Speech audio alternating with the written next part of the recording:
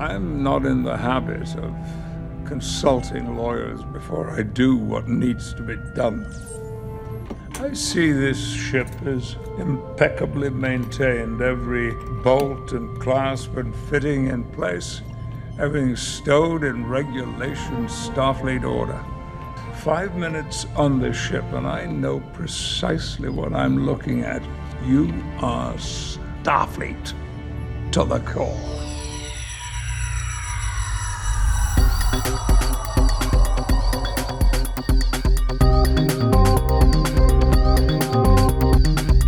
What is this? The Vintage Picard Podcast. It's discussion, analysis, debate About Star Trek Picard. All right, good. It's really quite exciting, actually. Very good, fine. I'll listen. Engage. Welcome, Picard people, to, I don't know, it's a thing I'm trying. We'll see how it goes. Welcome to episode 4 of Vintage Picard, our wonderful, well, at least wonderfully ambitious podcast about Star Trek Picard and Star Trek Beyond. We welcome you here. We are so glad you could join us for another episode. We are so very happy to have you here and so very happy to have the opportunity to talk about another episode of Star Trek Picard. But before we do that, we should introduce ourselves so you know who we are, especially if you're a new listener. And if you are a new listener, welcome to the fun. I am Gary McComiskey, longtime Star Trek fan, and of course I have my co-host here. Hello, I'm James Sajazi. How you doing, James? I'm doing pretty good. Excited to discuss the third episode of Star Trek Picard. I am also, but before we jump into that third episode, I have a little bit of news. Report. A little bit of news. I don't. I'm trying stuff. It's a brand new podcast. I haven't found a groove yet. I'm trying stuff. Lay it on us. All right. So as you know, particularly if you listened to our first episode where we kind of did the run up to this series, but if you are a general follower of the Star Trek franchise and the goings on and the kind of Star Trek renaissance that they are experiencing right now, you know that they are resurrecting the brand on CBS All Access and have developed or are in development for a whole bunch of series, new Star Trek series. And one that I missed this, and shame on me, but one series that is in development is a series centered on Section 31. Ooh, nice. Well, James, you may want to hold your interest because I know how you feel about this. It's actually seemingly about the Section 31 that is a big part of the second season of Discovery. Oh, all right. So, yeah, I don't know if you were aware of that, but Section 31 actually plays a very large role, a key plot-driving role in the second season of Discovery. And so it is apparently going to be helmed, or at least have a large part played by Michelle. I'm going to butcher her last name. I've never actually heard it pronounced. Yeah.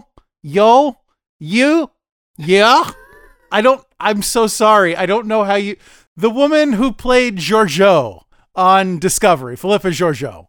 So she is going to be a big part of this series. And in fact, it is supposed to start filming very soon, and filming is scheduled to run into November. So, you know, I don't know what the post-production timeline is on something like that, but figure it'll debut around this time or a little later in 2021, if, you know, everything goes on track. So that's one more series in the Star Trek verse to look forward to if you enjoy such things. Thank you. And I appreciate the fair warning too, because obviously if you've listened to this podcast in the past, Gary and I tell you about our fandom of Star Trek and our love of the franchises.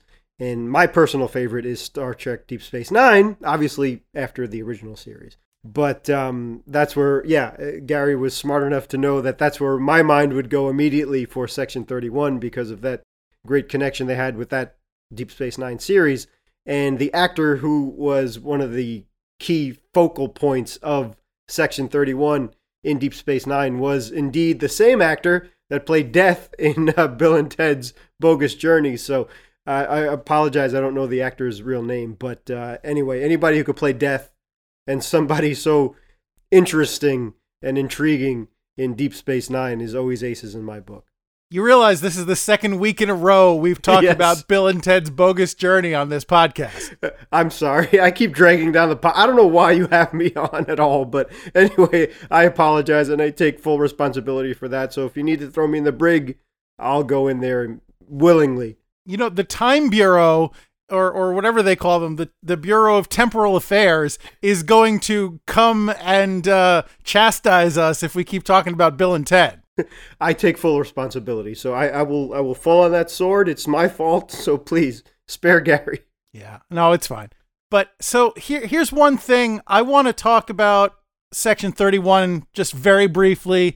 If I'm not, and again, I don't know what this series is going to be about apart from the fact that it is focused on Section 31.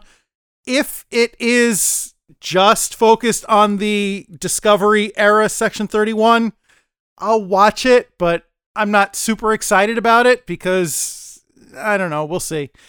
If, however, they make it kind of an anthology series about the history of Section 31 or the progression of Section 31 through the years, and they may not want to do that because, you know, nothing kills the mystique of a super secret organization like telling you every little thing about it. However, all right, real talk time. Quickly, before we jump into the podcast about Picard. So here's my thing on Section 31. When it started off, it was a really interesting concept. The idea that for all of its bright and aspirational ideals, the Federation had this kind of super secret black ops organization that did its dirty work and had since its inception. That is worth exploring. It got a little campy towards the end of DS9, I will admit, but the idea of Section 31 was something that was always very interesting. When they went back to that well in Enterprise and kind of talked about the origins of Section 31, that I thought was kind of dumb, honestly. I mean, that could be used to describe most of the run of Enterprise, frankly, but it got better at the end. It got better, but that's neither here nor there. That Section 31, I'm not that keen on revisiting, but you know, whatever. This Section 31 in Discovery is all, well, I believe the kids say grimdark, and, you know, as is all of, or not all of modern Star Trek, but much of modern Star Trek, especially Discovery. So that, if that's what this series is focused on, I will watch it, but I could do without it. But we'll see. I won't prejudge it because I don't know anything about it. But before we move on, James, do you have any opinions on just Section 31 in general as an organization, or as an organization as it's been presented in Star Trek? I love the number. And okay, yes, sure. We're both Mets fans, James and I, if we haven't mentioned that already. So Mike Piazza, Mets Hall of Fame catcher, wore number 31. So if you're not caught up, now you're caught up. Thank you. Yes, and as again, we will get into the Picard series soon enough, but I like the correspondence it has with the Romulan secrecy and things. But it just kind of makes sense too, because in realism, that when you're dealing with governments and other entities and whatnot, you probably need something that, you know, like Area 51, it's kind of based on.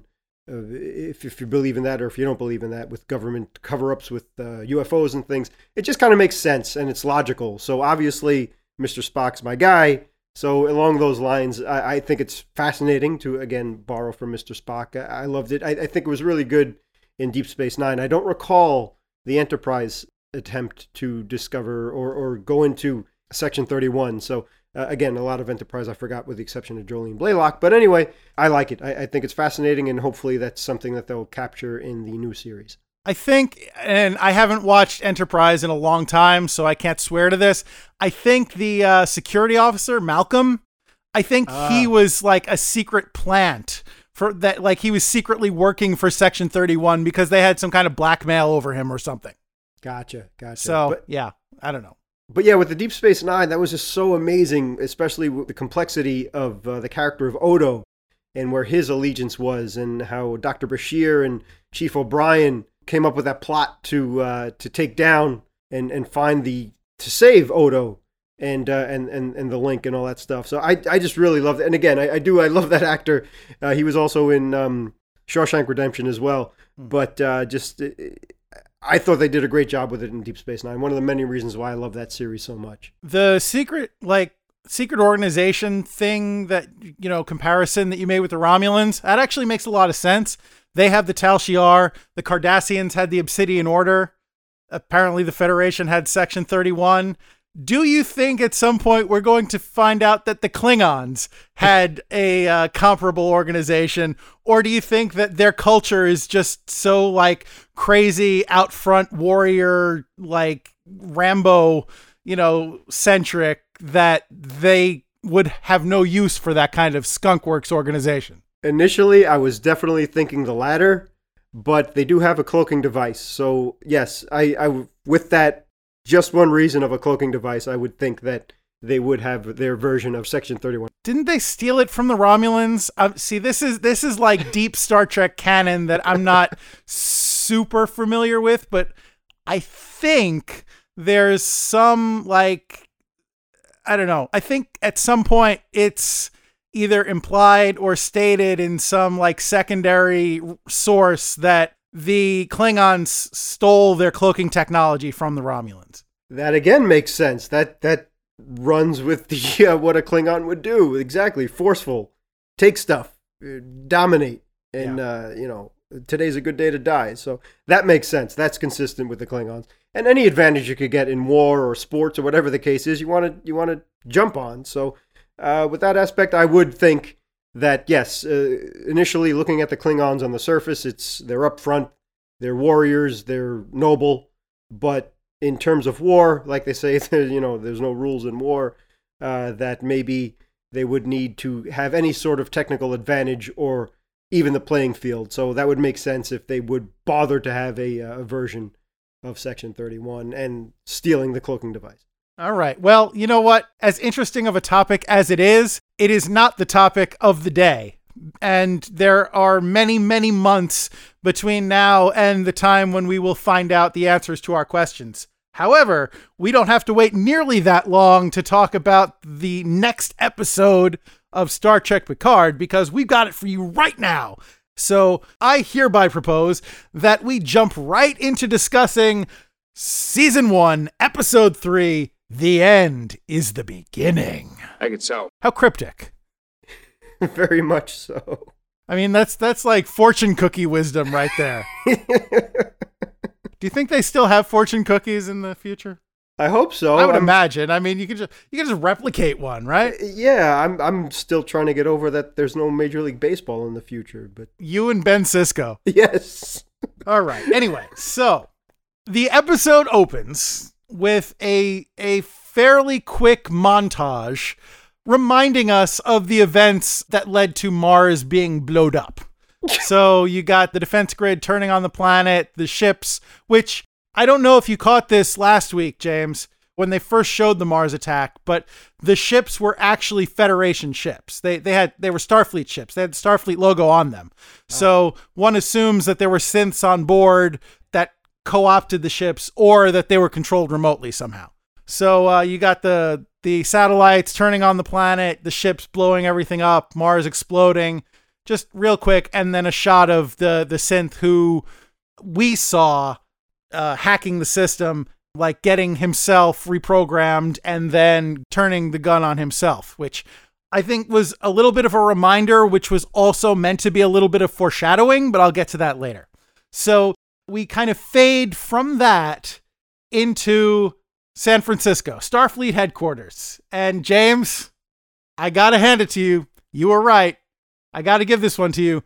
Starfleet headquarters, the year is 2385, 14 years ago, which puts the timeline of Star Trek Picard definitively in 2399. It is still technically the 24th century by a hair. So you win, my friend. Thank you, sir. But... Yeah, of course. So anyway, we see Jean-Luc Picard coming out of a building, which is, I guess, Starfleet headquarters. He just left a meeting with Starfleet brass, and he meets up with Raffi. He looks quite dejected. And the first thing that jumps out at you is, besides the date and the setting, is the uniforms. So again, Starfleet loves to change their uniforms. I don't know why they can't stick with a uniform for more than 5 years, but they just love to change their uniforms. These are the uniforms that we saw in the prequel comic. If you read that, they are the kind of the striped up at the top and angular stripes in the color of your discipline. They look kind of futuristic and kind of cool, but I don't know. I guess maybe it's just because I'm used to the more solid colors, or of the movie era, the kind of more muted colors. These angular things look like they're trying too hard a little bit to me. They look a little too much like they're trying to look futury. Although I will give them credit, because I can't verbalize exactly why, but to me, the angularity of the uniforms was reminiscent of some of the future design choices from All Good Things. Ah, good point. I don't know. It evoked that for me without actually replicating what they had in All Good Things. So I don't know if that really makes a lot of sense, but for me, it kind of, it fit. Well, so far from what we've seen in the first few episodes, that's something that I personally appreciate, and from the comic series too that you so well described, is that they did their homework. And they know that this is for this diehard Star Trek fan, and also for the casual Star Trek fan, or even the casual sci-fi fan who's going to be introduced to Star Trek. So I do like that yes, that definitely makes sense. I do think it's all done on purpose and well thought out. And that's an excellent theory on your part.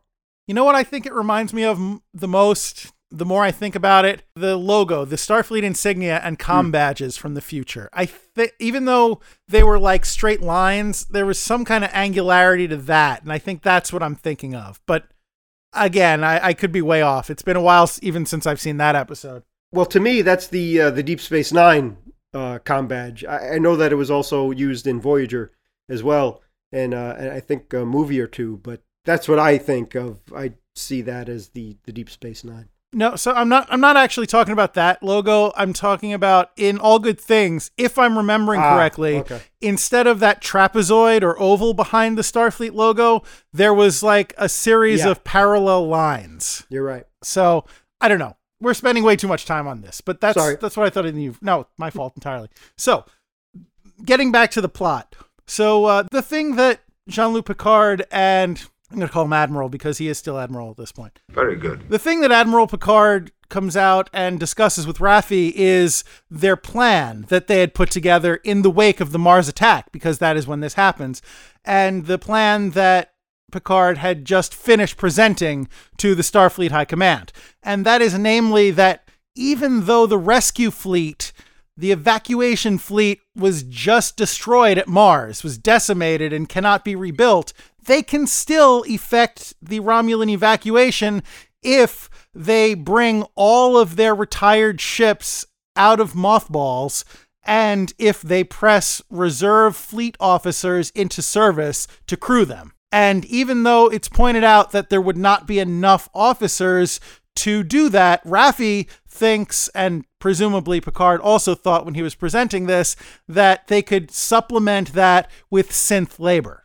However, we already knew this, but Raffi comes to be informed that all of the synths in the Federation have been dismantled. And honestly, I know the Federation and Starfleet are efficient, but and I don't know how long exactly this meeting takes place after the Mars attack, but they worked quick.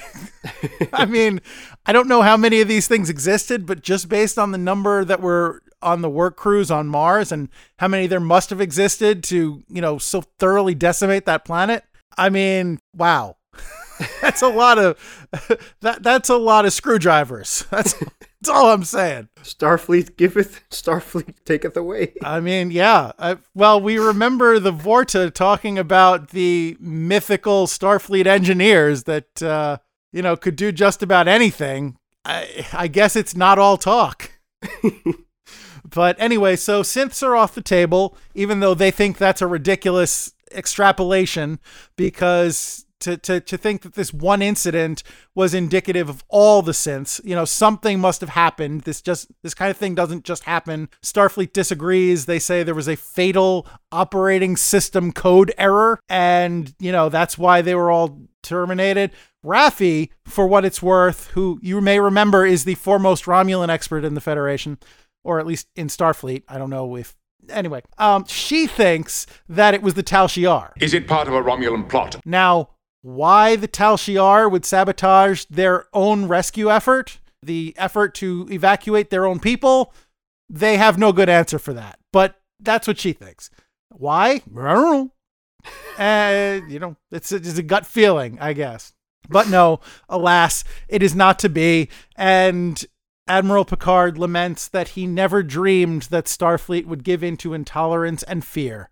But here we are. And so he informs her that the play that he used to try and convince Starfleet, try and force their hand to go with his plan, was he offered his resignation. Is it a ploy? Yes, he offered to resign. He never dreamed that they would actually accept it. He said, either you accept my plan or you accept my resignation. And they said, don't let the door hit you on the way out. So Raffi is not surprised at his hubris, but she is disgusted by how it plays out. And then immediately she gets summoned to basically the principal's office and figures, okay, now I'm going to be fired.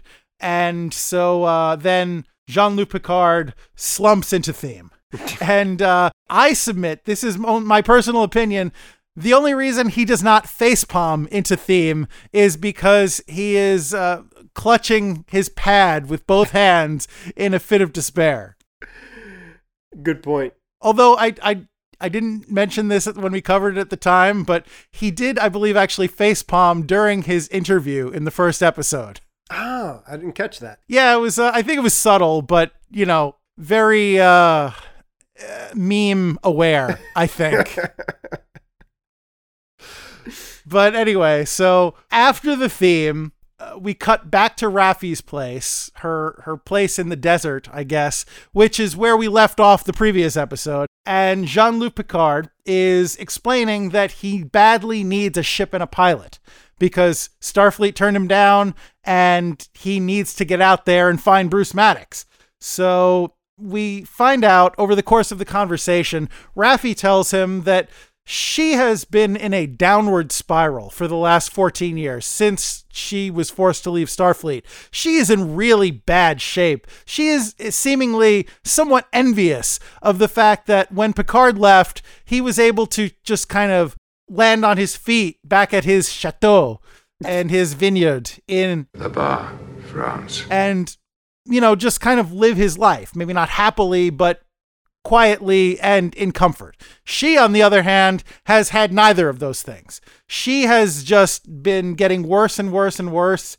And she, in fact, became a snake leaf junkie, which is, I guess, I don't know. She mentioned something about paranoia, which I guess is a pot analog, but, it's never explicitly stated. But we see her clip some kind of leaf or flower off of a nearby plant and drop it in some kind of tube, which she then smokes. So I guess, that's the implication. It is some kind of narcotic plant that she is ingesting, but that's neither here nor there. Her main grievance is that in all the 14 years, she could have used a friend, and Picard never once checked up on her to see how she was doing. She only hears from him now when he needs something. And that's, not cool. That's a pretty lousy thing to do to a friend. And you can tell that they were friends because even 14 years ago, she would call him JL and Jean-Luc. And, they like not Admiral, they were on a first name basis. And so, they were clearly very close. So the fact that he did not, in fact, check up on her in all these years was, I guess a crippling blow to her, or at least a large contributor in her downward spiral. I also have a question, too, that obviously in past Star Trek movies and the series, the original series and so on and so forth, is that money was eliminated. So everybody was just working for the good of humanity or for whatever the case was. So sure. We work to better ourselves and the rest of humanity. With the fact that Raffi was, I guess, dishonorably discharged, I guess, from Starfleet, is that the reason why she would be living in such a desolate area in what is the future's equivalent of like a hole in the wall or a box or, motorhome or something? I mean, I don't know. So the economics of Star Trek are never really explicitly laid out in any of the series, and I'm sure that's by design. I mean, we've gotten these grandiose claims of there's no money in the future, nobody wants her anything, but we don't really understand how that society functions on a granular level. We've seen Grandpa Sisko with his restaurant, and people can just come in and eat, and they don't have to pay for it. They just, get served, and he's happy to do it, and that's great. But we don't know, if anybody is kind of forced to have some kind of skill that contributes to society in order to remain part of it. So what I kind of supposed, what I surmised from Raffi's situation, she specifically mentions that she lost her security clearance, and that is kind of made out to be the beginning of the end for her. Oh, hey, the end is the beginning. That's the name of the episode. So that doesn't mean anything, but there we go. So here's what I kind of think. I think what happened is Raffi lost her security clearance and she had nothing to do. We talked last week about how Patrick Stewart was playing Picard with a loss of confidence and very frail and very kind of lost. I think a similar thing happened to Raffi, except instead of becoming frail and weak, she got paranoid and angry. I suspect that she withdrew herself from society voluntarily, and she's in that shack as much because she needs to be away from everybody, and she feels like she's not accepted in society as much as, needing to be there. And so I don't know that that's the fact, but that's what I think happened.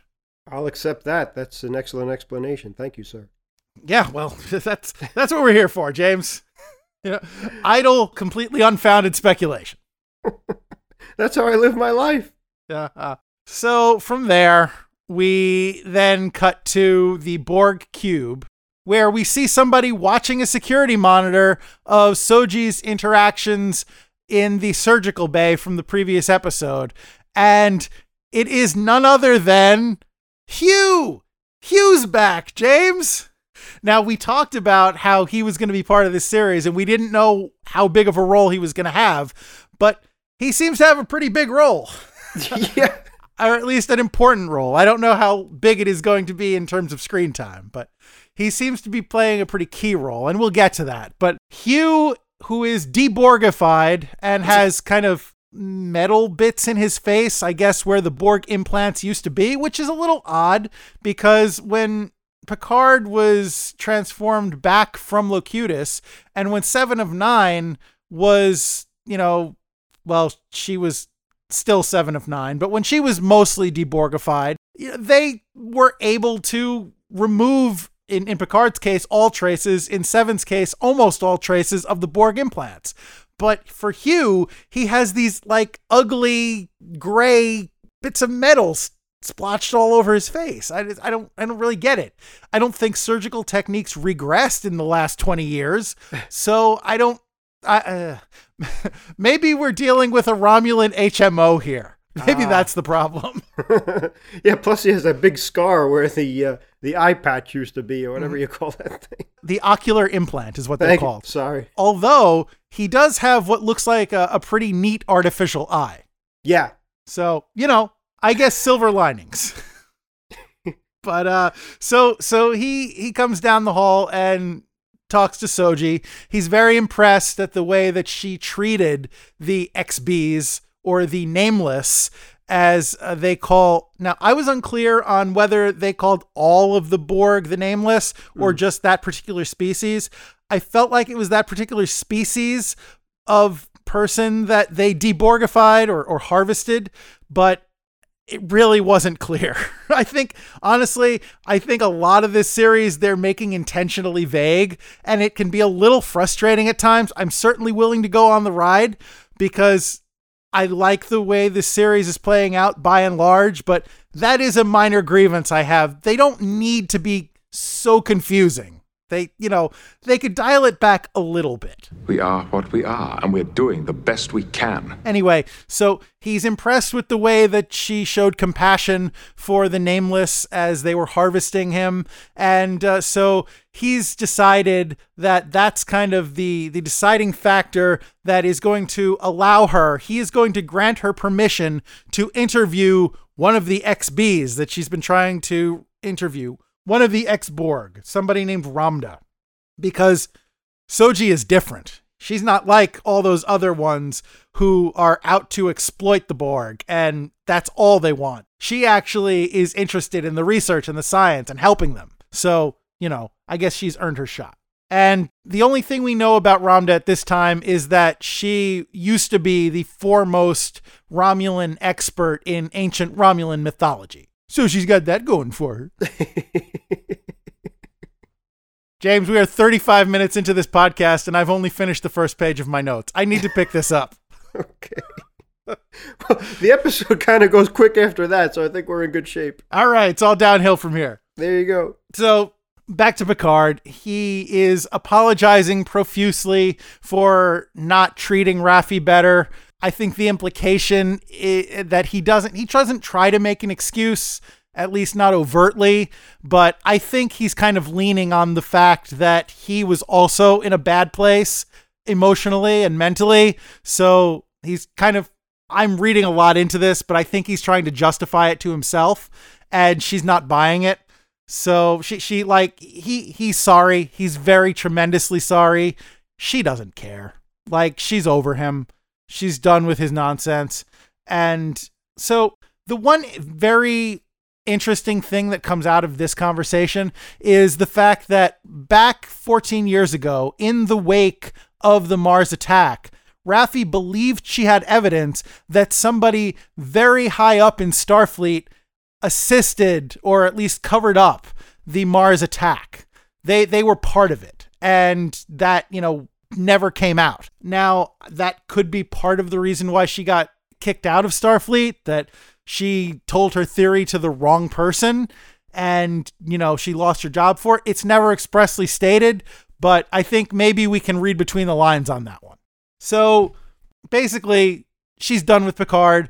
She tells him to get lost, but she also gives him a name of a pilot, the pilot that he's been looking for, who has a ship, somebody named Rios, and she tells him he'll be in contact. So even if she harbors this grudge bordering on hatred for him, she's still willing to help him out, which is a pretty solid move.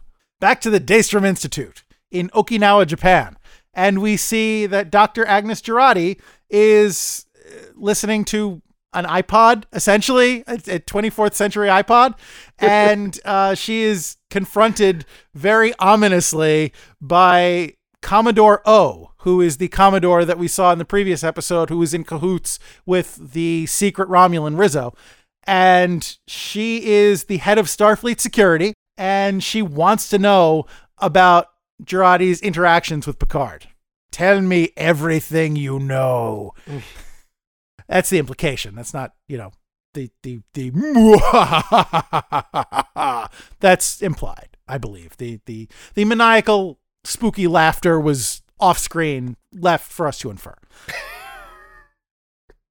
Moving back to the Borg cube. So Hugh marches Soji down the hall to this interview room. This thing is going to happen now. We're doing this thing. You've been asking for it. I made a decision. It's happening now. So we go down the hall. He meets up with a guard outside of the, I guess, holding area for the people that include this Ramda character that's going to be interviewed. And he says, all right, she's going to interview her. Let her in. And the dude's like, well, not so fast. You're going to need some authorization for that. And Hugh is like, actually, I'm not, because I'm in charge around here. And, which, you know, good for him. He does seem to have that role. He does seem to find himself in that role, doesn't he? After Descent, when they shot Lore and took him out of commission, who winds up in charge of his little Borg collective? Hugh. You know, how many years later? And now there's a whole big Borg reclamation project. And who winds up in charge of that? Hugh. I mean, he'd be running the Federation if the ex-Borg weren't so mistrusted and so blacklisted, basically. He's the kind of guy that just has power thrust upon him, it seems. Whatever, it's nice to see Hugh again. I'm not going to jump on him too much. And so anyway, we find out that the people in this holding cell are the Romulan XBs, the only known Romulans who were assimilated by the Borg. And I find that a little hard to believe, but whatever, I'll go with it for the sake of the show. Anyway, so the Romulan XBs are the only ones who seem to have a real difficulty reacclimating to the world. Like, they call them the disordered, and they seem to be a little nuts, if I can use that term. It's probably an insensitive term, but they clearly have something wrong with them. They remind me a little bit of the Misfits from DS9, that Dr. Bashir helped, the ones who were genetically modified, and they all had really weird character traits. But I think what we're supposed to be reminded of, and the sense that we're supposed to get from this, is like a mental hospital. You know, your typical kind of TV mental hospital with people talking to themselves and like weird tics and drooling and, you know, making very frantic gestures at people who aren't there, that kind of behavior. And so we see Ramda in there among them. She is definitely one of them. And Soji sits down to meet with her. Meanwhile, back at the ranch, it's now nighttime. Raffi gets a phone call from Jean-Luc Picard. And she's like, I don't know, she's clearly looking something up very intently. Picard interrupts her computer time and she grudgingly answers the call. And he's like, you're doing research, aren't you? And she says, no. And he's like, yeah, you are. Here's some more evidence. You can just, here, look at that. All right. See you later. Bye. And so they just kind of drop that in there. He doesn't really, you know, I can't, how would that even go? I want to hear it. Here's some more research. Bye. Bye. Yeah. I don't know. I need a better Picard than that, but wow. I can see Patrick Stewart doing that just on a lark. But I would love to see Patrick Stewart doing that, you know, or I would, you know, next best thing, I would love to see Brent Spiner imitating Patrick Stewart doing that. Oh, or, you know, third place, Ian McKellen. Have you, by the way, James, have you seen clips of Brent Spiner imitating Patrick Stewart on YouTube? Like, he does it at conventions sometimes. People ask him. It's very funny. He's got a very monotone, deep Patrick Stewart voice. And then he's like, that's my Patrick Stewart. And then he said, I also have an Ian McKellen. You want to hear it? And then he does the exact same voice. Yeah, I love Brent Spiner. He's great. Yes, I have seen. Yeah. Some of fun them. times. Oh, brilliant.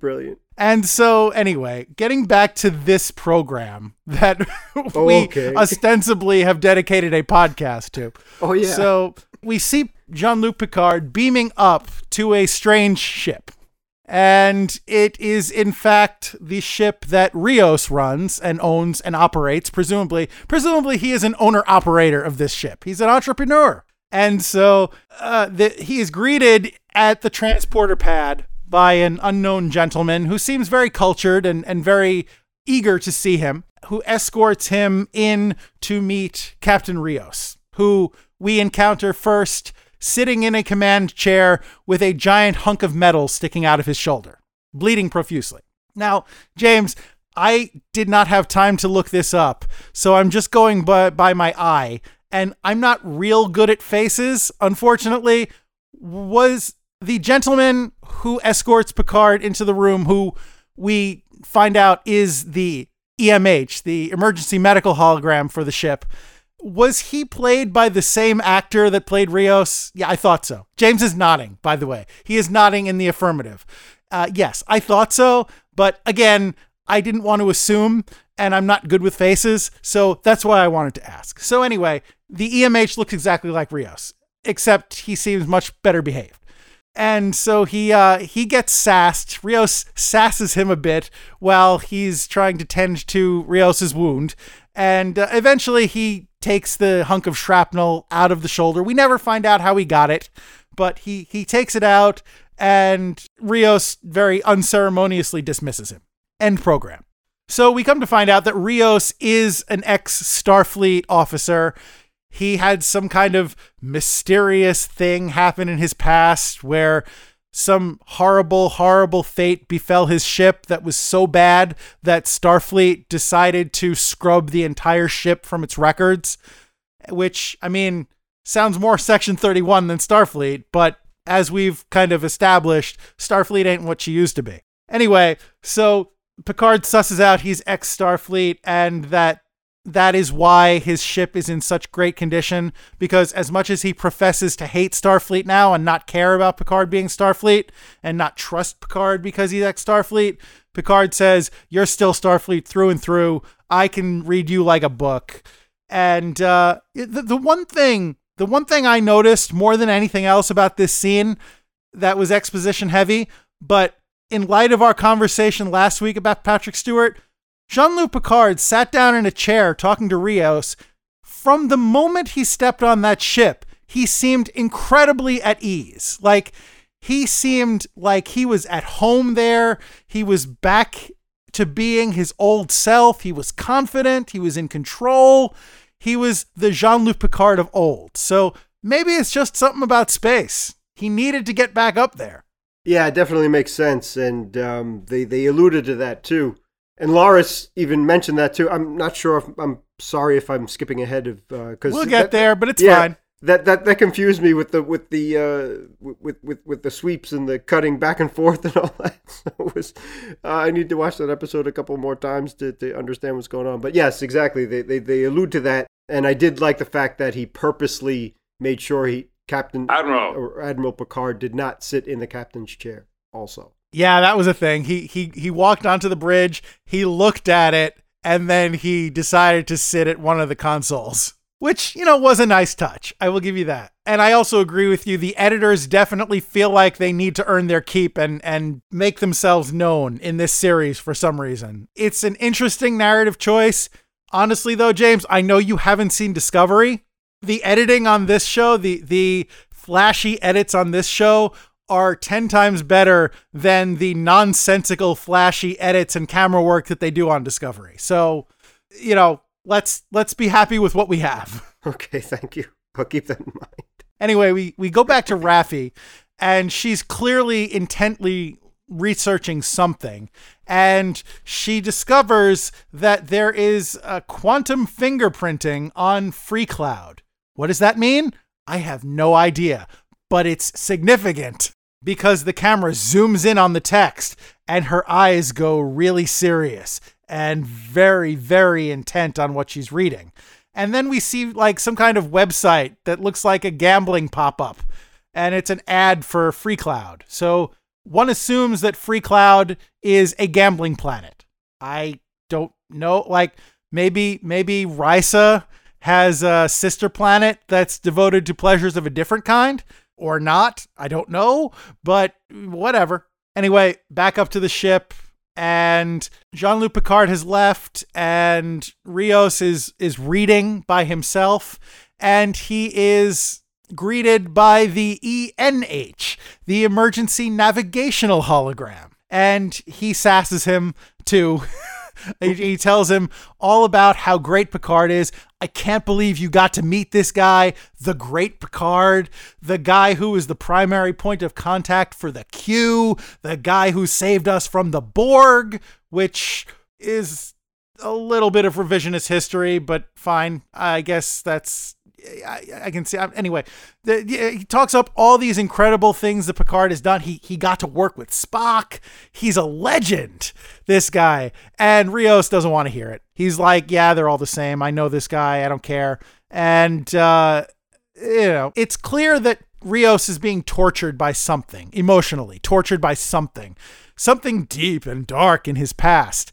At some point, I guess we're going to hear about it. Maybe we won't, but I presume we'll find out more about his backstory down the line. But it seems like whatever horrible fate befell his ship started with the captain, because he talks about watching his great captain. He already served under a great captain, and he watched that captain's brains get splattered against a bulkhead. So, he's got some issues there that maybe he'll need to work out before he can truly embrace Jean-Luc Picard, which he will do by the end of the season, because we all know where this is going. But for now, he's not very trusting of his new captain. Actually, no, he's the captain. Picard is just along for the ride at this point. Here, James, here's my hot take. Here's my very controversial guess for the direction of this season. By the end of the season, Picard will have assembled this crew of misfits, and they will make him the captain of the ship for whatever adventures they encounter in season 2. Write it down. That's my very controversial hot take. All right, man. You're really going out on a limb on that one. I know. I really am. I know it's far-fetched, but that's where I'm going. How can you even think that? I know. But before we get to that inevitability, we go back to just outside of Chateau Picard, where Jean-Luc Picard is standing in front of his door with a bag, like a duffel bag, over his shoulder, staring up at the stars. And Laris is there, and they wax poetic about how he's going to miss the chateau, but he has to go off and have his adventures. And she says something that I'm sure was written for the trailers. She says, I suppose you always had one eye on the stars. Which, I get it. It's a little bit of a reach that somebody would say that conversationally, but whatever. It is true enough. And that is, I believe, what you were alluding to earlier. Yes. So we go back to the Borg cube, and we get a very brief scene of Soji once again trying to break through to this Ramda woman. She says something in Romulan, and then there's some cryptic exchange and something about Romulan houses, like classic Romulan houses, having fake front doors or something, and she has to go behind her and ask a question like we're in a bad spy movie. I don't know. Honestly, James, this was my least favorite part of this episode. This is the part where I was like, I get that they're setting something up, but no, just move on. So fortunately, we do move on back to the chateau. Jeban, being the good friend that he is packing Picard a little sack lunch with French breads and cheeses and just things that he's going to want to take with him for the journey, like he's his mommy or something. Here you go, Johnny. Go have fun with your friends. Go off on your little adventures. And unfortunately, that scene, which is a little rather cute, is cut very short by a hail of gunfire as they are immediately besieged by one of the Romulan death squads. And James, I have to tell you, the thing I loved about this scene was how effortlessly and completely Laris and Jabon were able to mess up these guys. Like they didn't have disruptor rifles and they didn't have the drop on the other guys. They didn't have these advantages. They just walked up to them and completely dismantled these commandos. And even Picard got in on the action, which was kind of fun. He got knocked over a table, which was unfortunate, but fortunately, the table had a disruptor hidden underneath it, which he was able to whip out and shoot a dude. And it was great. And honestly, I credit the writers and the producers and the actors for one thing in particular. When I was watching this scene, I didn't realize until this scene just how attached I had become to Laris and Jabon. It's kind of the Obi-Wan Kenobi thing in Star Wars. They had very little screen time compared to some of the other characters, but they're just such great characters that I really kind of had my heart in my throat watching this scene, worried that they were going to kill them off, especially since we know Picard's about to go on his adventure and it doesn't look like they're going to come. So, just having one more big loss or two more big losses on his plate could be something that they would do to set up his, Vengeance Tour 2399. But fortunately, they didn't do that. Everybody was fine. And I was really happy about that. And if this is the last we see of Laris and Jabon, or at least for a while, I'm going to be really sad about that because I like those characters very much. Absolutely, I completely agree, and that in a series that we're so familiar with, and yet we're just learning about too. On the other hand, it's really remarkable how they could pull that off. That we care so much about characters we really don't know very much about, but I completely 100% agree on you on everything you just said. And in fact, one of the Death Squad commandos, the last of the Death Squad commandos, almost did that very thing. He did get the drop on them, and he had Laris right in his sights, and then he is taken out by a disruptor blast from off screen that we find was fired by Dr. Agnes Girardi, who just wanders in to save the day, seemingly. And, that's fun. That's a fun little scene because it's your classic, I don't know what I'm doing, but I just saved you. And now I'm horrified at the fact that I shot this gun. And she clung to the desperate hope that maybe it was on stun. And Laris casually tells her, yeah, Romulan disruptors don't have a stun setting. He did. And she's horrified. But so she is there for reasons. Actually, the reasons are to tell them that the Commodore came to her and, wanted to know about Picard. But we'll get into that more in a minute. The one thing, before we move on, James, the one thing that I noticed as I was writing out my notes, I don't know if this is going to be a thing. It may be coincidence. It may not be. I'm eager to see if it winds up playing into anything. James, her name is Dr. Agnes Girardi. Put her initials together. What does that spell? Oh, Daj. Wow, I never made the connection. I didn't either until I was writing it down. I don't know. Maybe we come to find that Bruce Maddox named Daj as an homage to her. Maybe we come to find out that, she was more involved in all this than she's letting on. Maybe we come to find out that she, in fact, herself is one of these synths. I find that last one to be not entirely likely, but it's possible. She could be the prototype. We'll see. I don't know. I have no idea. If we find out that she has a twin sister somewhere, we will know. But until that time, it's just something to think about. So following that little bit of business, they took one of them alive. They wake up the Romulan who they're holding captive, and they, as Dr. Girardi is explaining her business with the Commodore, they wake him up and they start to interrogate him. So before we get to see how that unfolds, which is the interesting thing, we are treated to another scene with Soji talking weird nonsense words to Ramda. And it's cryptic and weird, and so this whole thing culminates in what I think is supposed to be some kind of insightful revelation, but just didn't work.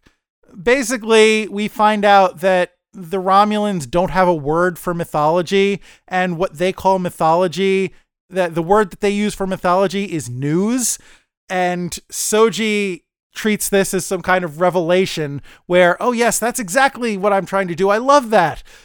I'm trying to create this mythological framework for the ex-Borg to use in order to help them recover from their trauma and to use as a shared point of reference.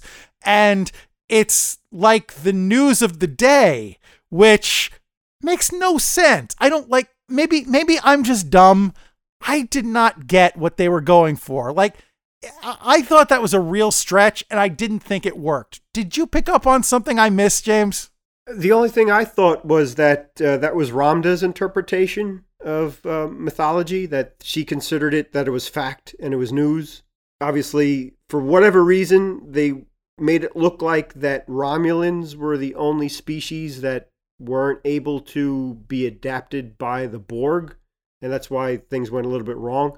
That's my interpretation. I don't know if that's fact, but I just think it maybe it's just Ramda that considers that. But yeah, I wanted a lot more out of that character. I wanted a lot more answers out of it. And I was really quite taken aback as well by Dr. Ash's response to that she got all excited and she said she loved it, that it was that Ramda referred to mythology as news. Yeah, I don't. Okay. Well, maybe we will see more of that character we'll definitely see more of that character down the line in this episode, but briefly. But maybe in future episodes we'll get a little more out of her, because she seems like a loose thread that they're not finished pulling on. But that's for later. For now, we get to go back to the interrogation and have a little action. So he won't talk. They keep asking the prisoner questions back at Chateau Picard. They keep asking him questions. He won't talk. And there was actually a cute little thing that they did. I don't know if you picked up on it. I think what they were trying to imply. Now, go back with me. Go back to the original series of Star Trek. You remember that the makeup in Star Trek back then was rather different from how it evolved in The Next Generation and, beyond. They did the same thing with the Klingons, and they tried, in Enterprise, they really tried hard to justify why the Klingons wound up looking so differently, but I think they were trying to do a little bit of sleight of hand in that same vein here, because in the original series, the Romulans had weird eyebrows and smooth foreheads. In The Next Generation, the Romulans had weird eyebrows, although not nearly as pronounced as the original series, and they had these kind of ridges in their foreheads. Not as pronounced as the Klingon ridges, but they definitely had some kind of indentations or protrusions, depending on how you look at it, in their foreheads. Now, in Picard, it looks like Laris is smooth foreheaded, and Jeban has a little bit of the bumps. So what it seems like they are implying is that the ridged forehead Romulans are Northern Romulans. Right. They are the Northerners. And the smooth-headed Romulans are, by implication, the Southerners. So it's just one of those, no, it wasn't, they are all Romulans. We just segregate our crews by geographic location, I guess. Anyway, that's something to think about, and something that I did think about when I was trying to ignore the next scene, which was back to the interview with Ramda. She remembers Soji from tomorrow, James. What sort of meaningless double talk is this? Yeah, I was completely, thoroughly confused. It's deep and cryptic and meaningful. And what are you talking about? The whole time-space continuum. My head almost exploded. even Q would pop in on this conversation and say, this is unnecessary. Yeah, where's Doc Brown when you need him? I don't. Anyway, Soji, we find out Soji actually knows intimate details about Ramda's assimilation. The ship that she was on, what her role was, that she was one of the last Romulans assimilated by the Borg. You know, she knows all kinds of things that she shouldn't know. And that's a little weird. And we also get just the tiniest tidbit of what happened to the Borg. Somehow or other, there was a submatrix collapse, which is why the entire Borg cube, I guess, well, we don't know what happened, but some kind of catastrophic cascade event seemed to happen that shut down all the Borg and put it in its current situation. But I guess that's another thing that will unfold as the series unfolds. So I'm willing to wait for that. That's a mystery that I'm willing to wait for. You know, I remember you from tomorrow, that I can do without. But then we get some real action, James. This is another one of those scenes that the editors like to show off with. Needlessly complicated. This is one of those intercut scenes like last week that happened back and forth, but I'm going to lay out sequentially for everybody's sanity. So the intercut drama plays out thusly. Why all the drama? Quick sidebar.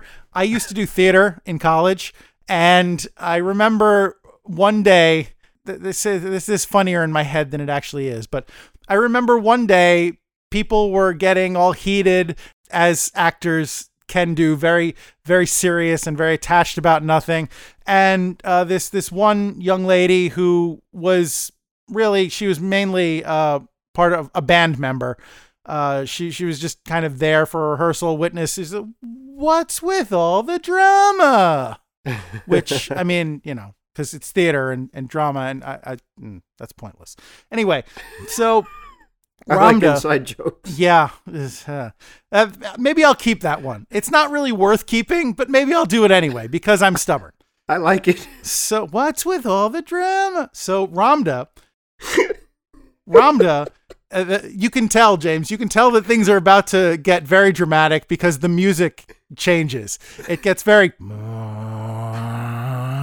the pitch of the music gets up, and it's very, so Ramda asks Soji very pointedly out of nowhere, which sister are you? The one who lives or the one who dies?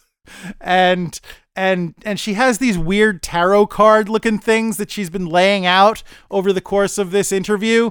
And one of them, the one that she grabs, the one on top, looks like it has kind of caricatures of two like girls on it facing each other. And she grabs the disruptor out of a guard's holster and she says, "You are the destroyer."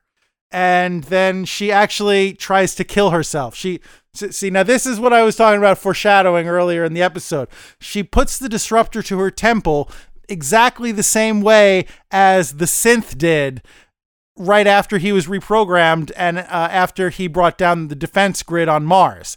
And so I think there's something there. There's a connection there that we're meant to see, even though we don't know what it is yet. And she's about to pull the trigger, and then Soji, with super speed, with android super speed, runs and disarms her before she can do the deed. Exactly. And there's also something else that I thought I caught, and I believe the timestamp is around 33:21 into the episode if you're watching it online. Please. I thought that when Ramda takes her hand back after touching Dr. Asha, that Soji's badge turns green. Now, again, I went back a couple of times. I'd want to go back a few more times, but wasn't that bad? Like, if the badge turns green, that means you run, like something. Yeah, we in last week's episode, when Dr. Cabbagehead was getting her introduction of exposition, we were told that when your badge glows green, the implication is that the Borg are basically waking up and suddenly becoming dangerous. The XBs are becoming dangerous, and at that point you should run. So I missed this, but if that did in fact happen, and I'm not questioning you, what that probably means is that Ramda was getting dangerous in some way and her Borg was coming out, or it could be something to do with Soji. We don't know. I mean, we don't know, but it's probable that it was reacting to Ramda, but I'm sure we'll see. I don't know. Yeah, it was just something that, again, I'd like to look at again. And listener, if you know that for a fact, let us know. But in the meantime, I want to just go explore that again. It makes sense, too, because as you said, that Soji reacted so quickly and went into her Matrix-like motions to save Ramda from blowing her own head off for whatever reason. Whoa. Exactly. So what you're saying is that in times of extreme emotional duress, she knows kung fu. And there is no spoon. Whoa. Someday we will go through one of these podcasts without referencing Keanu Reeves. Wow, what fun would that be? It's more of an aspirational goal than something I think will actually happen. We didn't bring up John Wick. Oops. Anyway, now we go back to the more fun half of this intercut. So back in Chateau Picard, the captive finally starts talking. He says, Soji, he doesn't say her name, but he says, she isn't who you think she is. Very ominously. She's the destroyer, which is what Ramda said. And in fact, he said it immediately after. So it's not, they're not subtle. No, yeah, they definitely ram it. And again, that's my theory on the Star Trek fans. We get it, but for the non-traditional Star Trek fans, maybe they need to be spoon-fed a little bit. Like, I respect that, but sometimes I need a lozenge after they ram all this stuff down our throats. Fair enough. But anyway, so she's the destroyer, and he insults Picard in Romulan, which elicits a punch from Laris. I love such great characters, really. Anyway, that knocks him over in his chair, and I guess he decides that the interrogation is over at that point because he bites down on one of those acid suicide capsules and he spits acid in their direction. It mostly misses them, although it catches Jabon's jacket. I'm sorry, it was a nice jacket. But all things considered, could have been worse. And then he kind of dissolves in a pool of, I guess, acid and just smoke. Like one thing I saw, one theory that I saw on these capsules that I read is that they interact with the Romulans' blood and turn the blood itself into acid. So, it is green. So that is a valid theory. So I guess that's what I'm going with too. Although it's not mine. I want to give credit to, I don't know who suggested it, somebody on the internet, but I want to give credit to random internet person. I think it's a good valid theory. So anyway, the Romulan captive dissolves into commercial. Or if you're watching it commercial free, into the next scene. And what scene is that? Well, James, I'm glad you didn't ask. That scene is Soji in what seems to be her favorite place, in bed. And she's on the phone with her mommy, or who she believes is her mommy anyway, the same woman that Daj called in the first episode. She gets on it's some kind of V-shaped holographic communication device. She calls up mom, and speaking of Daj, she wants to know if Daj is okay. I guess the encounter with Ramda really spooked her. She wants to know if Daj is okay, and her quote-unquote mother explains, of course Daj is fine, I just talked to her. Did you know she wants to get a dog? I don't think she should get a dog. Dogs are not right for her, but you know her, she wants to get a dog. And as she's speaking, Soji almost immediately passes out and falls unconscious. So I guess this is kind of the same hypnotic trance thing that we saw happen to Daj in the first episode. So whoever this woman actually is, she has some kind of weird mental manipulation kill switch that she can use to end awkward conversations. And In fact, Soji shortly thereafter wakes up and she looks a little confused as to what happened, but she doesn't have very long to ponder that because Narek comes in. And he wants to know if she's okay, but he also wants to know how she knew all those weird, intimate details about Ramda. I guess word gets around on a Romulan Borg cube. That's a weird sentence. But anyway, so you know those Romulans, they know everything about everything. And so she swears she doesn't know. She must have read it somewhere in one of those reports that she scoured about the history of the Borg cube. And so he has to tell her something very, very confidential and secret. James, he may be falling in love with her. I wish he'd wash his hair first, but okay, that's nice. And then, of course, we segue into some very saucy times and then cut to the scene after that, where we once again see Narek kind of, I guess, doing the walk of shame, although he doesn't look very shameful. No. He just kind of looks bored, which seems to be his default state. And he's grabbed by Rizzo, his sister. Aw, reunited, and it feels so weird.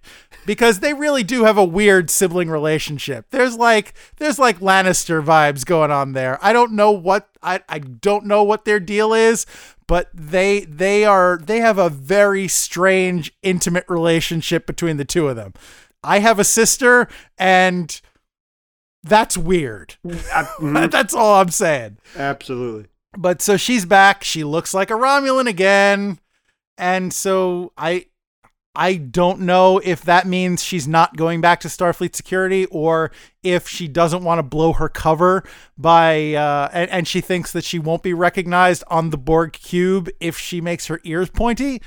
But I don't know. It's a weird surgery to have just for a quick little visit and chat. So maybe she is gone for, I don't know. I don't even care, honestly. I wanna care about this, but it's too much cloak and dagger nonsense, and the suspense and the interplay, the cute dialogue. It's just too much for me. I want to care, I really do, but I can't bring myself to. I'm sorry. Maybe do you have a different opinion on this scene, James? Maybe I'm being too hard on it. No, again, as Gary and I always say at the top of this podcast, that we are lifelong Star Trek fans, and Gary loved the Next Generation, and I was familiar with the original series, and we both kept up with it, Next Generation, Deep Space Nine, and the movies. So we know what Star Trek's all about. We get it, and that's what we love about it. And this series is really teetering on keeping us diehard Star Trek fans, the Trekkies, the Trekkers, and satisfying the new fan too. Obviously with CBS All Access, you have to pay for it, so they want to make it as entertaining as possible. So how they balance that, okay, but I agree with you 100%. It was really, really very awkward and strange. I don't know what's going on with the Romulan families, but if I had a sister, I definitely wouldn't talk to her, or I hope she wouldn't talk to me that way, or imply certain things. Well, I thought you were going to say if you had a sister, you wouldn't talk to her after watching that scene. I don't think I would. Actually. I need a minute. I'm sorry. Can I call you back? Exactly. So I agree with you 100%. Listener, if you disagree, let us know. If you agree, either way, we'd love to hear from your point of view as well. So they spend the balance of that scene antagonizing each other sensually, and I need a shower. But fortunately, that's over fairly quickly, and we remove ourselves back to Chateau Picard, where Dr. Agnes Jurati explains that she wants to come. I want to come. You're going on an adventure, and I want to come. I want to go. I want to go. It actually reminds me in a weird way of the Next Generation episode Rascals, where Picard and Guinan and Keiko and Ensign Ro all get turned into children via a weird transporter accident, and Picard has to put on a weird distraction for the Ferengi who have taken control of the Enterprise. That was really far-fetched also, but that's neither here nor there.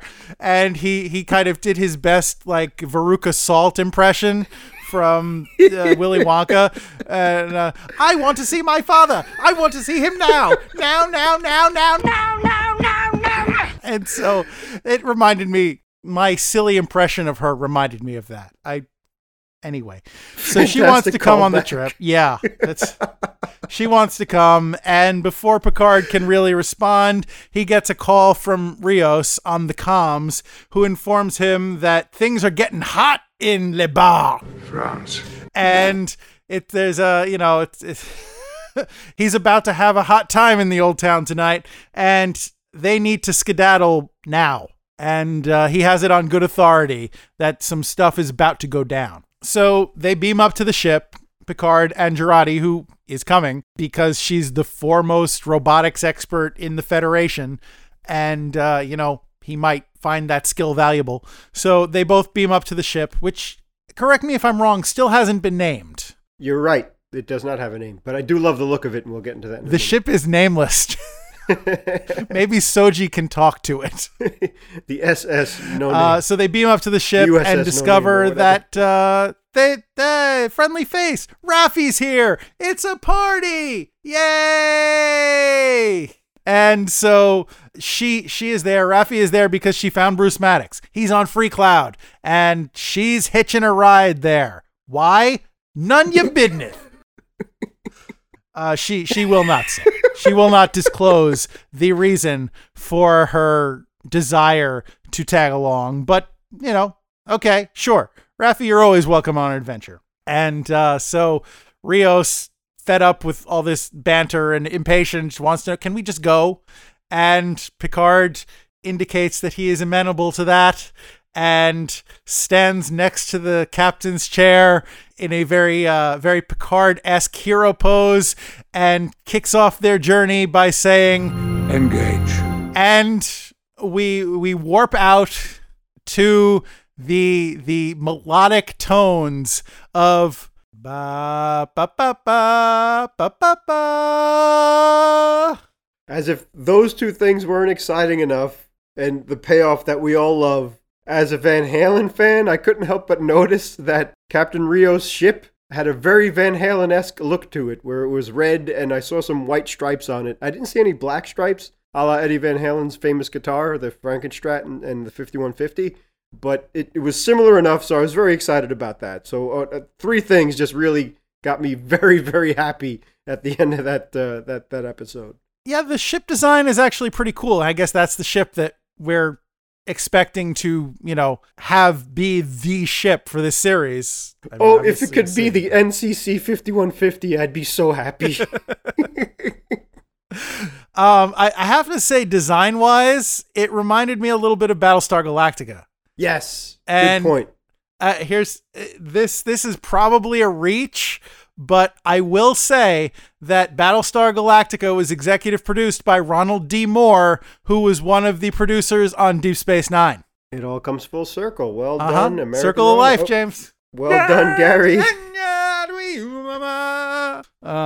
So that's the end of the episode. And so then, of course, we get the next time on Star Trek Picard, which they don't actually say. I just, it's my deal. And so on the next episode, what we seem to have to look forward to is Picard and company find themselves on a strange planet, and he is trying to recruit the warrior guy that we saw in the series trailers. And I had postulated that he was a Vulcan. Now I'm revising that up to Romulan because the planet, there is a sign that says Romulans only, and seeing, getting a close look at him, he does have a very Romulan look to him. So I'm going to assume he's a Romulan. But we get some tense scenes and some fight moments. And This is going back to the previews always lie thing that we talked about in the first episode. So take this with a grain of salt. But we see Soji very briefly in a flash in the previews. And then the very next thing we see is a shot of a bird in flight. It's several birds, but one in particular, a bird in flight with his wings outstretched. Now, what it looked like to me, the first thing that jumped out at me when I saw that, and I went back and I freeze framed it, The first thing that jumped out at me from that was the episode where Data starts to dream and he sees the blackbird or the crow or whatever that bird was.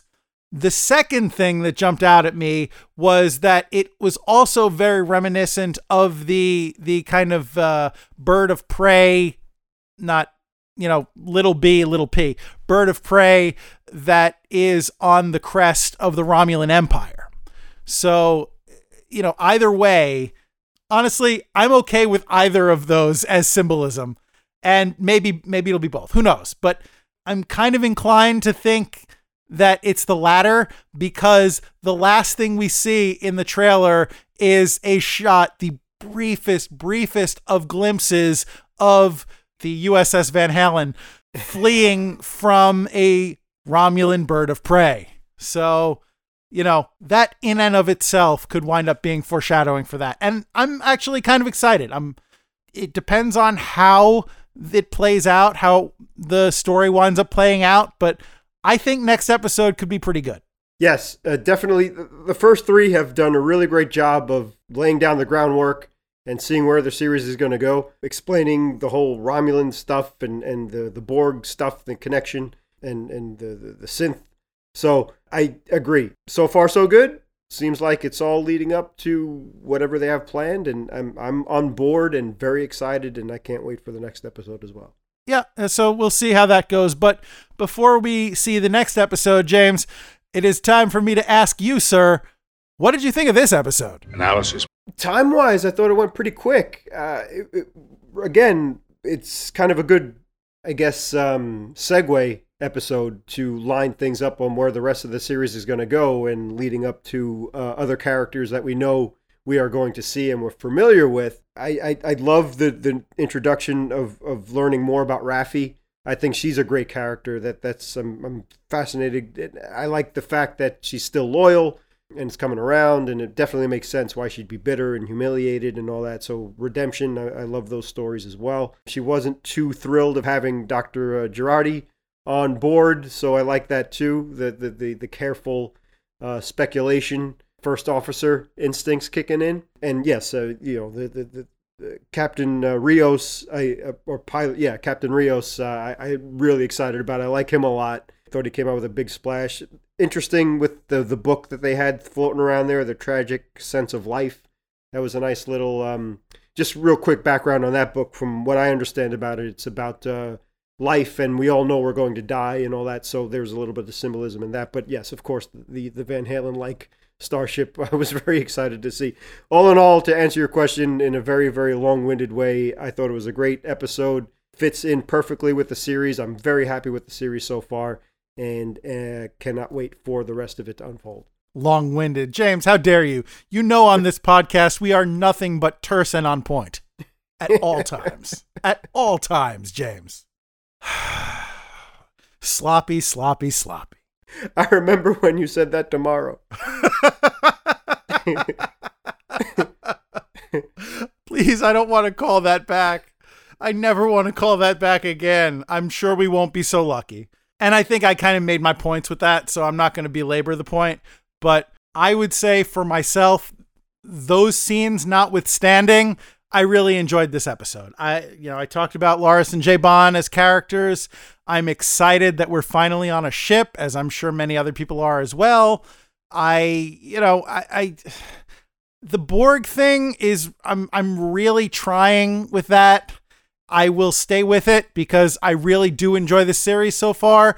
If anything, I think that is the weakest of the plot lines so far. I don't find Soji to be a very compelling character, and I don't find Narek either to be very compelling. I think Rizzo is a little bit of a ham. I assume that's not her real name, but whatever. That's what we know her as at the moment.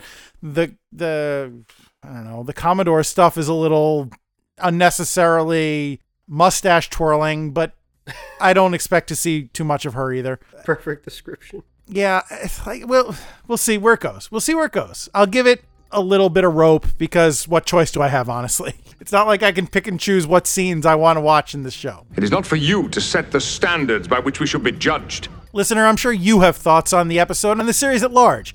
we put out some kind of crazy theories here on this episode, and you may have some of your own. So we want to know what you think. Please feel free to reach out to us. We want to hear from you. You can get us email, Twitter, Instagram, Facebook. We are Vintage Picard. Just, hit us up and tell us what you think, and we can open a conversation about that. We can open a dialogue. We want to hear from you. What we also want to do, what we will ask you to please, I will get on my knees. Well, I won't get on my knees because then I will be far from the microphone and you will hardly be able to hear me. But I am figuratively on my knees here, beseeching you. We are a brand new podcast and we want to grow this thing because, we love doing this and we hope you are enjoying it. Please tell your friends. Please tell your enemies. Please tell complete strangers about Vintage Picard. And subscribe if you haven't already. We're on a whole bunch of platforms. If you use a podcatcher that we are not on, please let us know and we will try to get on there. So we want you to subscribe. We want you to be a part of this show. And we really want everybody to be in it for the long haul. So for that haul, we look forward to the future. But for now, we bid you safe journeys. We will catch you next week for another episode of Vintage Picard. But until then, thanks, everybody. Excuse me again. Sorry. No problem. That's why we have a dump button. Well, we don't, but I'll cut it out. Well, yeah. I am become the dump button. Destroyer of pod. I'm going to take a great big dump all over that burp. Oh, goodness.